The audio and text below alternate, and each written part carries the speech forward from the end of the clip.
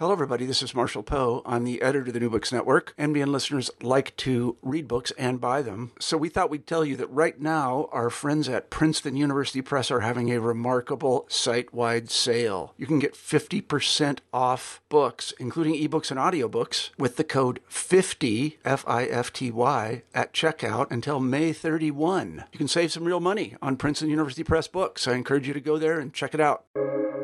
Welcome to the New Books Network. Hello, everyone, and thank you for tuning into this New Books Network podcast. My name is Catriona Gold, and today I'm very excited to be speaking with Charisse Burden-Stelly and Jodi Dean about their forthcoming edited collection, Organize, Fight, Win, Black Communist Women's Political Writing, which will be published with Verso in October 2022. Charisse Burden-Stelly is an associate professor of African American Studies at Wayne State University in Detroit, Michigan. Jodi Dean is a professor in the Political Science Department of Hobart and William Smith Colleges in Geneva, New York. And I'm really excited to be speaking with both of you today. Without further ado, I'd like to welcome you both to the podcast. Thank you so much for joining me.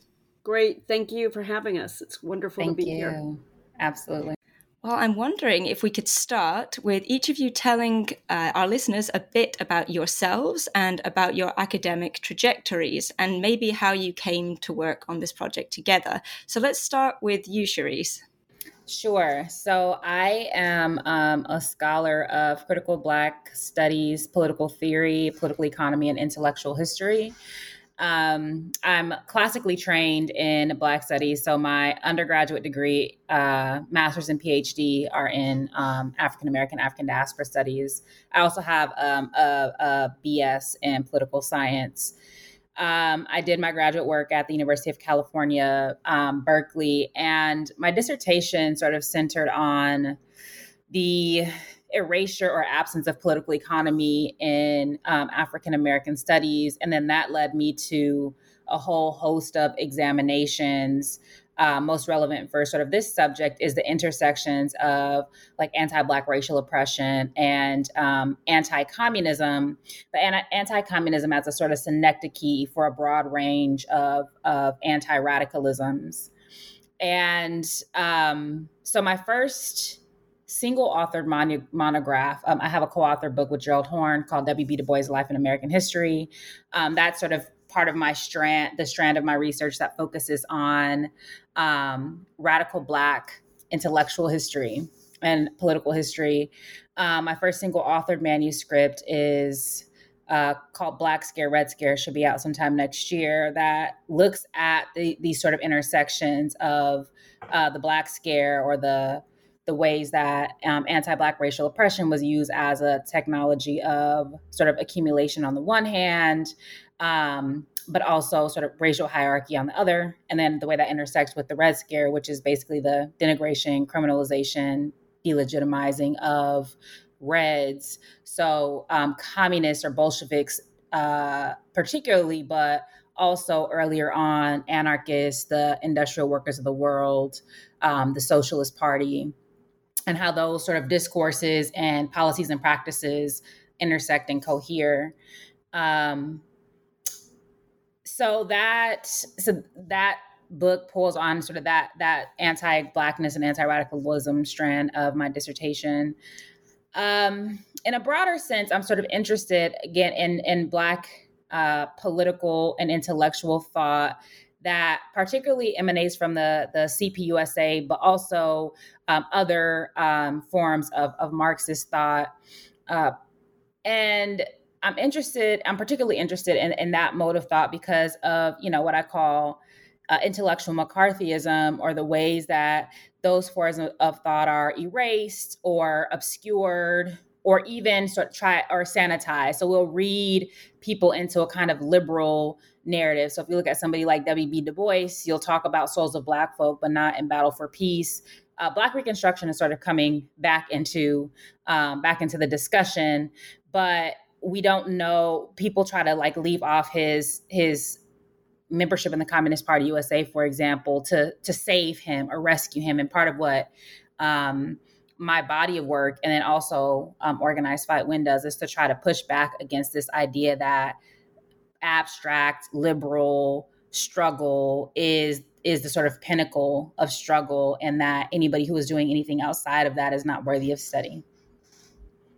Great. Thank you so much. That's really helpful. And what about you, Jodi? So I've been teaching and writing for like the last 30 years. I got my PhD in 1992. And most broadly, my training has been in critical theory and really understood in the broadest sense, because it's a long, 30 years is a long time. And so I've been working the last decade or so under the heading of the kind of communist revival, return to communism. Though, of course, we need to acknowledge that whole idea of revival or return acts as if there had not been millions of people who have been communist consistently for over 100 years. But anyway, it's the intellectual heading has been the kind of return to communism. And so I have a few books over the last decade with Verso talking about this: The Communist Horizon, Crowds and Party, and then Comrade. And so in some ways, this book that Charisse and I have co-edited kind of continues that for me. But I want to say, like, how we came about putting this together. I was teaching a course in socialist feminism, and one of the students was doing a paper on some of the different writings from socialist women, and she wanted a text from Louise Thompson Patterson written in 1937 about organizing, in the language of the text, organizing Negro women. And I couldn't find it. So I contact Charisse, and Charisse like, oh, I can, this shouldn't be hard. And yet she couldn't find it. And she reaches out, and we couldn't find it. It's like, well, this is ridiculous. This work needs to be immediately accessible. It needs to be available for any scholar, any student, and any activist who needs to know about the important work of Black communist Black women working in and around the party and the movements, and this shouldn't be so hard. I mean, it is the case that some of the writing is available. Carol Boyce Davies has made a major contribution by collecting the writing of Claudia Jones, who was a major theorist in the U.S. Communist Party. And Carol Boyce Davies has a brilliant biography of Claudia Jones and has collected her writings, but it's much more exceptional, right? It's more an exception, and we don't see that. In fact, there are a large number of Black women who were in and around the party, exercising leadership, building branches, building organizations, leading struggles, and we all need to learn from them. So that's how we came together to start to pull this writing together, because it's never been collected, and it's so important. Right, absolutely. Okay, so my next question is going to be, why is this collection important? And I feel we've gone some way to answering that question. So, of course, one of the reasons is because these texts simply have not been assembled together in this way before. And I think something we could talk about later on is your process of selecting and arranging the text compiled in here, which I think you do in an interesting way. But I wonder if we could say more about why the collection is important and what it's responding to, because as well as this sort of, Charisse, like you mentioned, the liberal reductions of Black politics to, the NAACP. There's also, you mentioned in the introduction, the problem of feminist reductions of women's politics to a certain kind of vision of what women's politics are, or indeed left reductions of communist politics. And I wonder if you could both say a few words about those problems too, and how they sort of come together or perhaps addressed by compiling these texts. Charisse, would you like to start? Sure. So I think that one of the sort of key things that we mentioned in the introduction is a sort of way to think about the ways race, class, and sex come together beyond the framework of intersectionality. And the framework that most of the women we talk about were using was triple oppression or triple exploitation, sometimes double oppression, taking it as a given that Black women were workers. And so that framework is important because they're talking about a particular relationship to the mode of production, the capitalist mode of production, and the social relations that emanate therefrom. It's not about identity. Now, this is not to say that they're not talking about the social consequences of being Black women workers. They are. So, for example, we don't have it in this volume, but many people know Claudia Jones is an End to the Neglect of the Problem of the Negro Woman.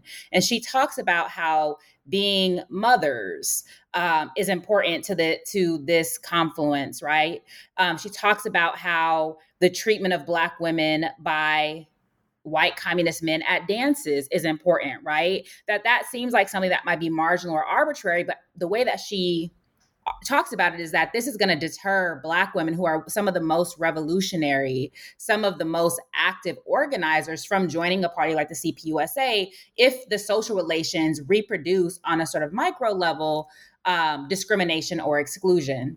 And so likewise, many of the pieces that we gather in this collection offer up a sort of alternative to intersectionality to think about the confluence of race, class, and sex. And so I think that's important because we also talk about in the introduction, we call it identity reductionism. So this is the idea that there's something about your identity that makes you objectively revolutionary or objectively radical.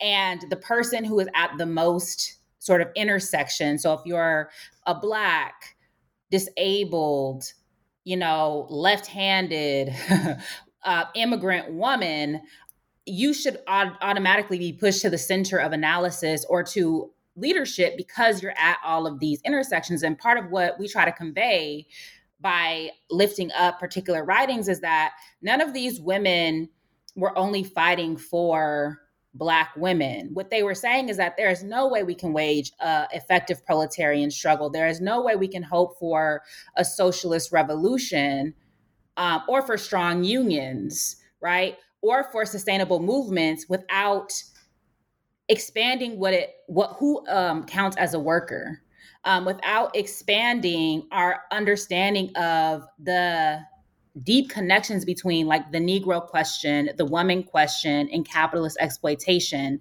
as well as imperialism, right? And so these women are foundationally anti-imperialist, and much of their analysis coheres around that reality. It's not about liberal inclusion or recognition by the state. It is about throwing off the fetters of imperialism. And so that is one contribution of the work. I would say I've already mentioned intellectual McCarthyism, but I think it's also a sort of challenge to the rising and ongoing anti-communism of this particular time that's articulated in very goofy, but also legible ways. On the one hand, it's the xenophobia that permeates American U.S. society as a form of anti-communism. It's the conflation of current day Russia with the USSR using this weird Cold War logic, not least through this support for the Ukraine war, but it's also through the right-wing attack on so-called critical race theory, cultural Marxism, and wokeism that is this conflation of race study on the one hand and Marxism on the other. And so it's interesting because just as sort of anti-communism in the 50s and 60s was used as a way to reproduce racism once the excesses of Jim Crow were rolled back, so too is racism or race being weaponized to discredit communism in the sense that it's white people stuff, it's European stuff. Only Black people who were dupes cared about communism. Black people did not contribute anything theoretically or organizationally to communism. And it's a way to try to paint the CPUSA or communists in general as like anti-Black or racist or inattentive to race struggle to discredit communism and the Communist Party. And I think that what we show with this work is that that's simply not the case. It's ahistorical to make those arguments and is simply inaccurate. Right, that's really helpful. So we can, I think, through these writings, we can start to grapple with some of the problems of inclusion, or the issues within kind of the communist movement as well, right? Because there were issues with inclusion and so on and so forth, without kind of throwing the baby away with the bathwater. Too. So I think that's a really powerful contribution. I think your introduction situates this really well. Jodi, do you have anything to say about this?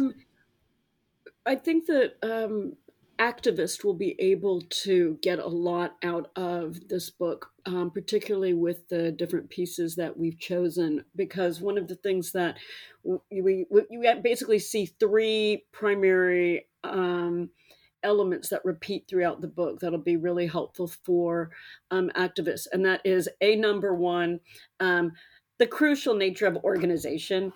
They not only are the people the women that we've collected, not only are more than half of them members of the Communist Party, but then they create more organizations and join other organizations and use the creation of organizations as itself a tool for struggle, for outreach, for bringing more people into the movement. And so those who are around the Communist Party are in other organizations.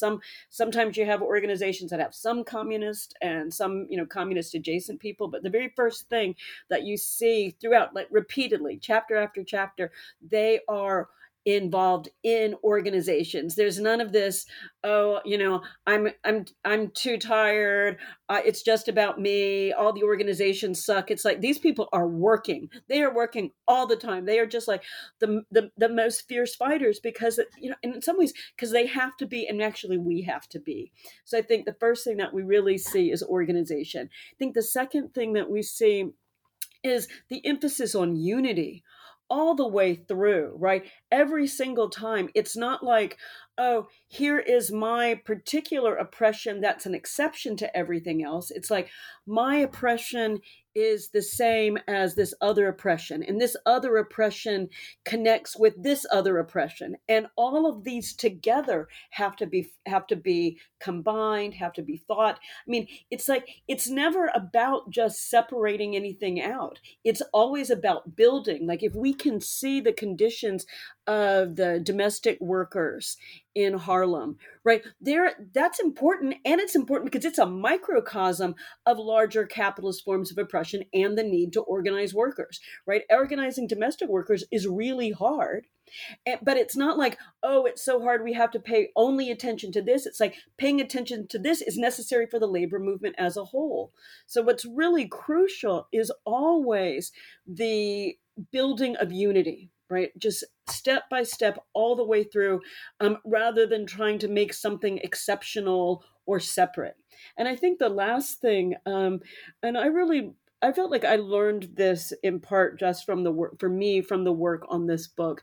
And this was just the patterns of police violence and state complicity in the murder of Black people in the U.S. South, across the United States, all over the world. And that, sometimes it's easy particularly for young people to think that this is something new, that, oh, there's police violence. And one of the things that we see is that these issues of police violence, particularly against Black people, and the state complicity and tolerance and furthering of this, all the, domestically and internationally, that's a pattern.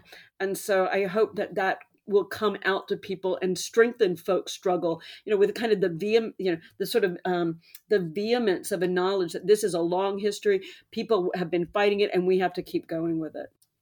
Right, that's great. So we have lessons for organizers, activists, aspiring activists, as well as, theorists and historians in here. And I mean, the way you arrange and sort of selected, actually, I don't know how you selected the text, but I like the way you arranged them. And I'm wondering if you could talk a bit about how you did go about both selecting them and the order you put them in and why. And perhaps name drop a few of the texts. If you got favorites especially, please, I'd love to hear more about them. Jodi, should we start with you again this time? Sure. So this is going to be very kind of pragmatic. So we did the bulk of this work during COVID, during the lockdown, and my own writing at that point was just sort of collapsed, and I knew that we had already communicated before COVID about wanting to do this, and I'm like, okay, I can't really write. What if I try to start, get us kickstarted with compiling, and yet I didn't have the knowledge. I knew like the names of maybe 4 or 5 people and had read a couple of books like the Sojourners for Truth by Eric McDuffie and Deo Gore's book, the name of which I just lost. Radicalism at the Crossroads. Great, thank you. And so I'd looked in there, but I wasn't sure. And so I asked Charisse, okay, we need a list. Can you help me with this list? Can you give us a list, all these different folks that, I don't know anything about. And so Charisse compiles the list, and then we start looking in databases and archives and online and Googling and different collections to see what we can finding putting together the list of articles they wrote, where they're located, and seeing what was available. Again, that we're not able physically to go to archives, but Charisse had good friends and contacts with academics who actually sent us with the piece that one of the pieces that we had from Liliana Burrows. These came from Minka Makalawi. And it was just great that he was able to give us this stuff from the archives that's never been published anywhere. So that was the first cut as we were getting, like, how we were putting stuff together. And then my daughter typed it all because she got couldn't go back to school because of COVID, and I needed to put her to work. So she retyped all of these, not Xeroxes, I don't know what it is, like microfiche things that we got as packets from different libraries, like the photographs of the microfiche. And they didn't look that great, but she typed them out, and that's how we got the manuscript together. Yeah. So, I mean, I think, so I always want to say all of the names of the people that we talk about in this book. So we got Ella Baker, Charlotta Bass. I don't know if it's Charlotta or Carlotta. I've heard both. Dorothy Burnham, Liliana Burrows, Grace P. Campbell, Alice Childress, Marvell Cook, Esther Cooper Jackson, R.I.P. She just passed away last month at the age of 105. Thelma Dale Perkins, Tyra Edwards, Vicki Garvin, Yvonne Gregory, Lorraine Hansberry, Dorothy Hunton, Claudia Jones, Maud White Katz, Louise Thompson Patterson, and Islanda Good Robeson. And so I just like to say all their names because some of them are more familiar than others, but probably to the average American, none of these names are familiar at all. And then I also want to just mention the other names. So I would say I probably had about 30 to 40% of the documents in various ways. But then there was Minka Makalani, Eric McDuffie, Melissa Ford, Eric Gelman, John Monroe, Denise Lin, Jifeng Liu. So there was just a lot of people that we mentioned in the acknowledgments who sent us various things, some of which we ended up using, some of which we did not. But it's just, I want to mention those people just because this was really a collective effort in that way. And so because collectivity, right, and organizing is just really important, even in terms of putting together this book, because we want a lot of different types of collectives to read the book. And then it took a lot of different people to be able to put it together, from Sadie, who typed up the pieces, to Adam, who works for New Book Network, he was our sort of, he helped us get the permissions for various pieces. And so Adam McNeil. And so there was a lot of different types of labor that went into the book. And I'll just say, Jodi was sort of instrumental in the organization of the book. So we went back and forth about whether or not we wanted to organize it thematically or chronologically. And it ended up kind of both, but relatively chronologically, just because so many of the pieces cover more than one theme. So even the ones that fall under the rubric of fascism, for example, still cover earlier topics like labor organizing, white supremacy, anti-communism, anti-imperialism, for example. And so, and then we had a lot of pieces. And so then we had to figure out how to whittle them down. So for example, one thing is like, we don't have, the only fiction that we have is Alice Childress's columns from Freedom newspaper about Mildred. But we could have had there were lots of plays that we could have included. There were other pieces of fiction. But we just had to make a cut somewhere. And so it was pretty difficult to say, okay, what are we going to include in? What are we not going to include? How are we going to cut particular pieces down? But we wanted to just have a representative sample because this is just a starting point, right? This is not supposed to be exhaustive. No, nor are we saying this is like the definitive thing. It's a sort of, clarion call to other people to continue with this work, to extend it to later time periods.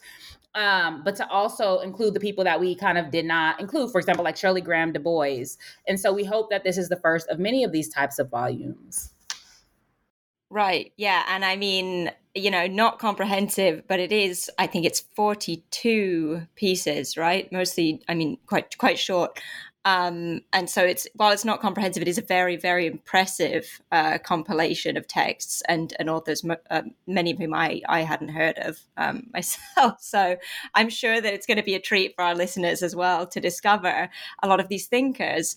I wonder if I mean, maybe it's a mean question or an unfair question, but if I had to ask each of you to pick a favorite or one that a piece that you'd most like to tell our listeners about, or it could be two pieces, just to give them a sense of what kind of insights that they might find in here. I'll start with you again, Jodi, if you don't mind. Sure. So I have one piece that I'm going to list the three pieces. I have one piece that I really like because it always moves me rhetorically so much. And that is a piece by Islanda Good-Robeson called Unrest in Africa Due to Oppression. And it appeared in Freedom magazine, which was a magazine co-founded by her husband, Paul Robeson, who, was a famous singer, well-known communist that harassed by the U.S. State Department, had his passport stolen, and so on. But this piece was from 1953.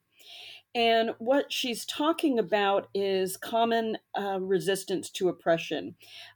She had interviewed delegates to the UN from Liberia and Ethiopia, and she's talking a lot about the struggles in Kenya.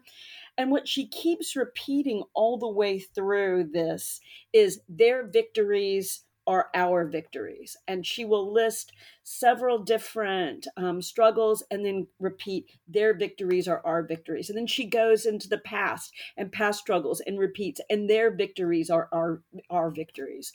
And I love that for the unity, and I love that for the reminder of that the struggles have to be thought together. So that's one of my favorites.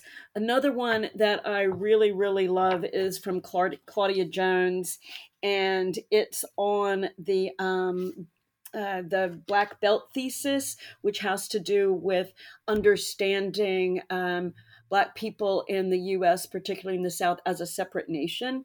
And she's criticizing the way that the Communist Party under Earl Browder abandoned that thesis. And this one's from 1946, and it's called On the Right to Self-Determination for the Negro People in the Black Belt. And I think one of the reasons I really like this, other than the fact that she's just a brilliant thinker and it's so fierce, is that as she was typing it, my daughter kept snapping, right? And she's like tweeting out different lines from it and snapping her fingers. Like she was just like so blown away by the fierce radicality of this that I'm just like, okay, yes, this one has got it. This one is moving people. I can see it right here in the living room. And then the other one is the one that we got from Minka Makalawi, the Williana Burroughs pieces, 3 Reports on Negro Women Workers from 1930.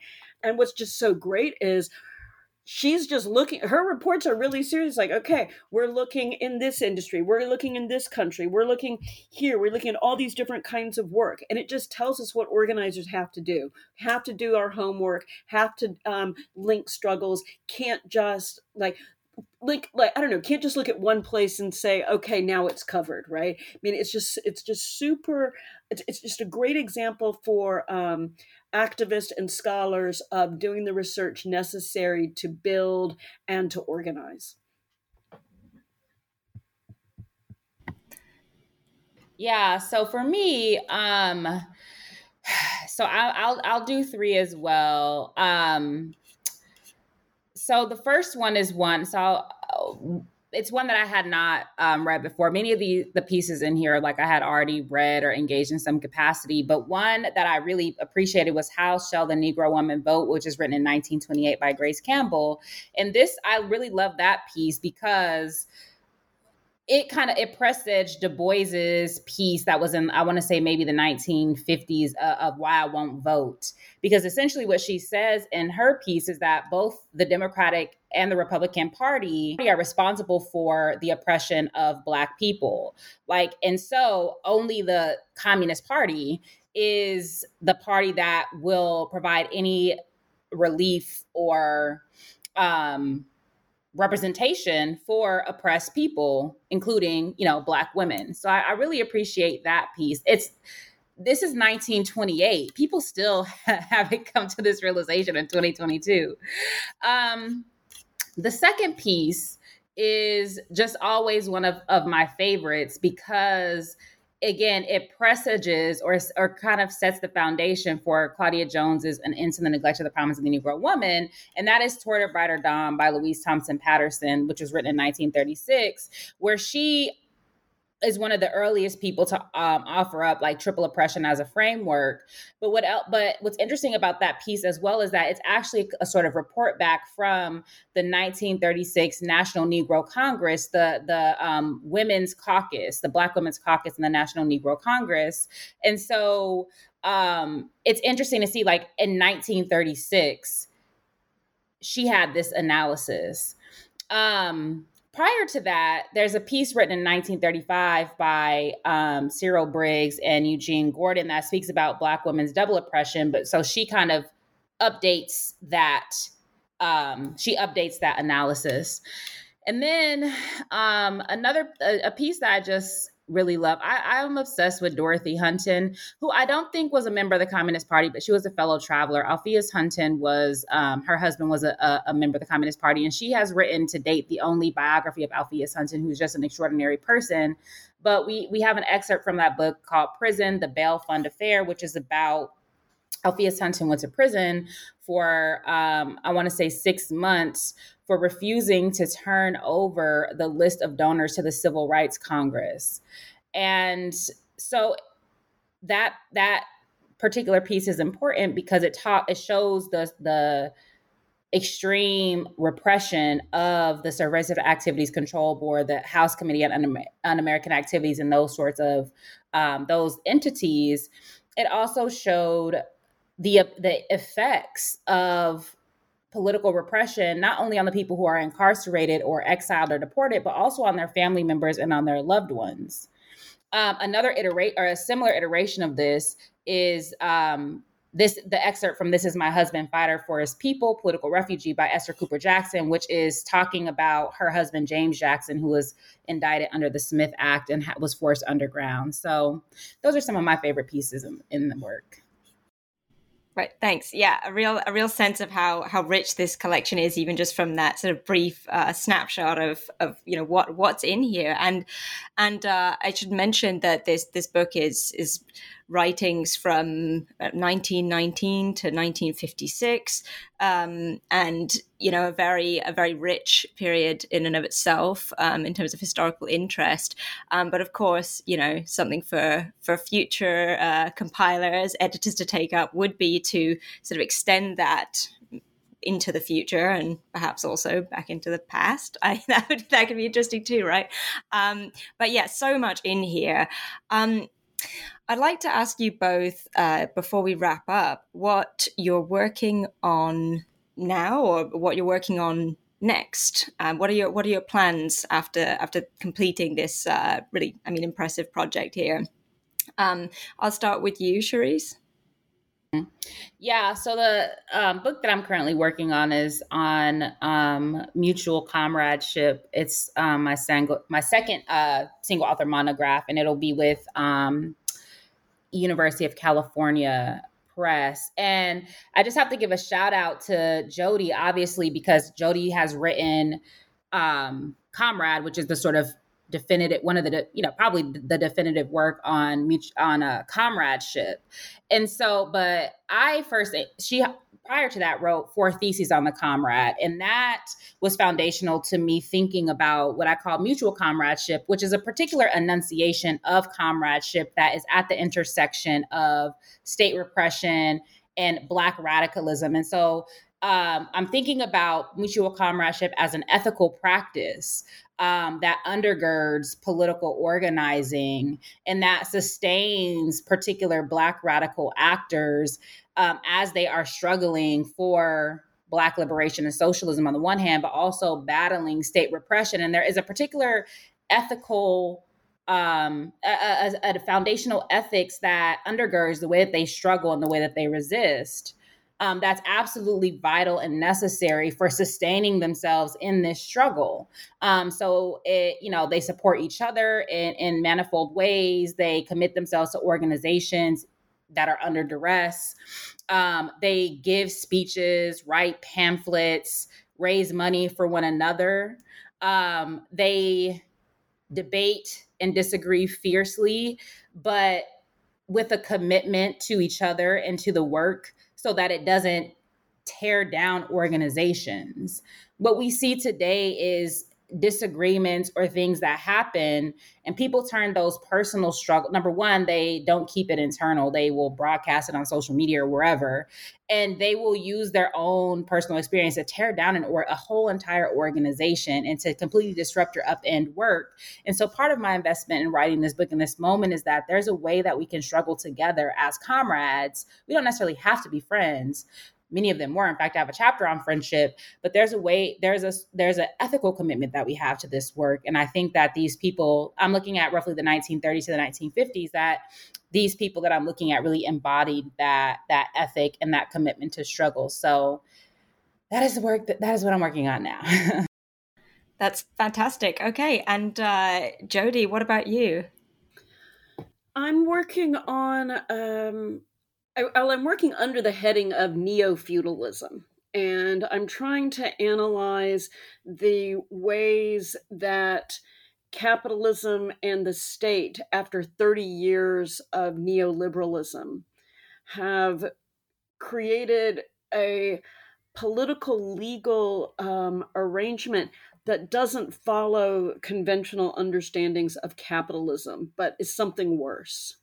And so on the one hand, it's kind of a gloomy thesis, right? It's like, what's worse than capitalism? And that's this way that capitalism is reintroducing kinds of neo-feudal arrangements. And it seems like a kind of weird thing, but what's wild is how many workers' struggles have actually complained about, look, we're being turned into serfs, right? Particularly like struggles around Uber drivers and Lyft drivers. They've used in their organizing this thing that they're treated like serfs now, tied to their cars. Their cars are now instruments for the capital accumulation of another, not for themselves.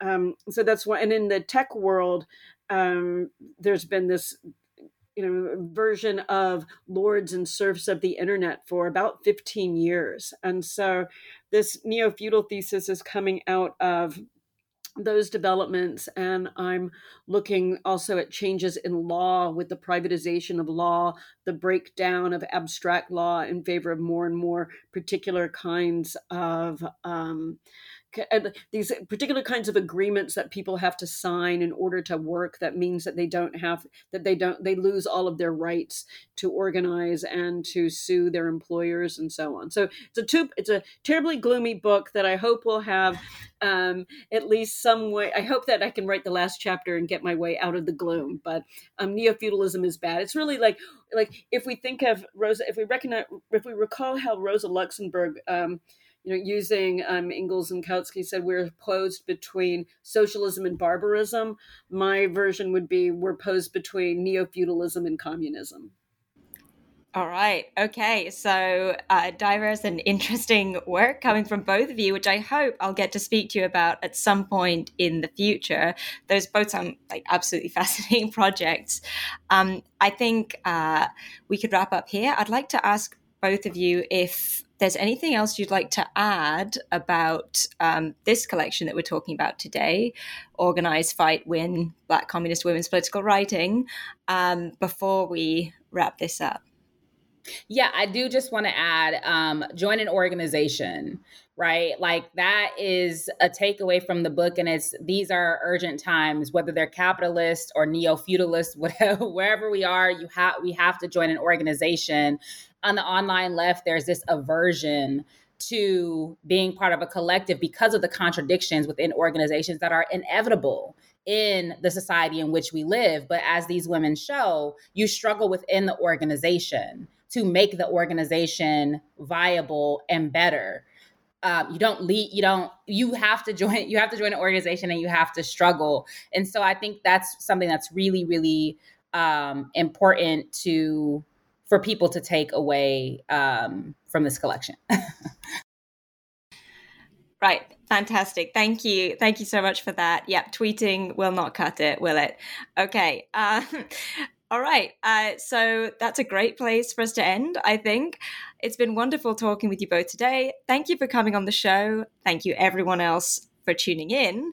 And once again, my name is Catriona Gold, and I've been speaking with Dr. Charisse Burden-Stelly and Professor Jodi Dean about their new edited collection, Organize, Fight, Win, Black Communist Women's Political Writing, which will be published by Verso in October 2022. So this is a sneak preview. I highly recommend picking up a copy from your local bookstore, direct from Verso, or from any other ethical retailer. Thanks for listening, and thanks again for joining me today, Jodi and Charisse. Thanks for having us. Thanks so much.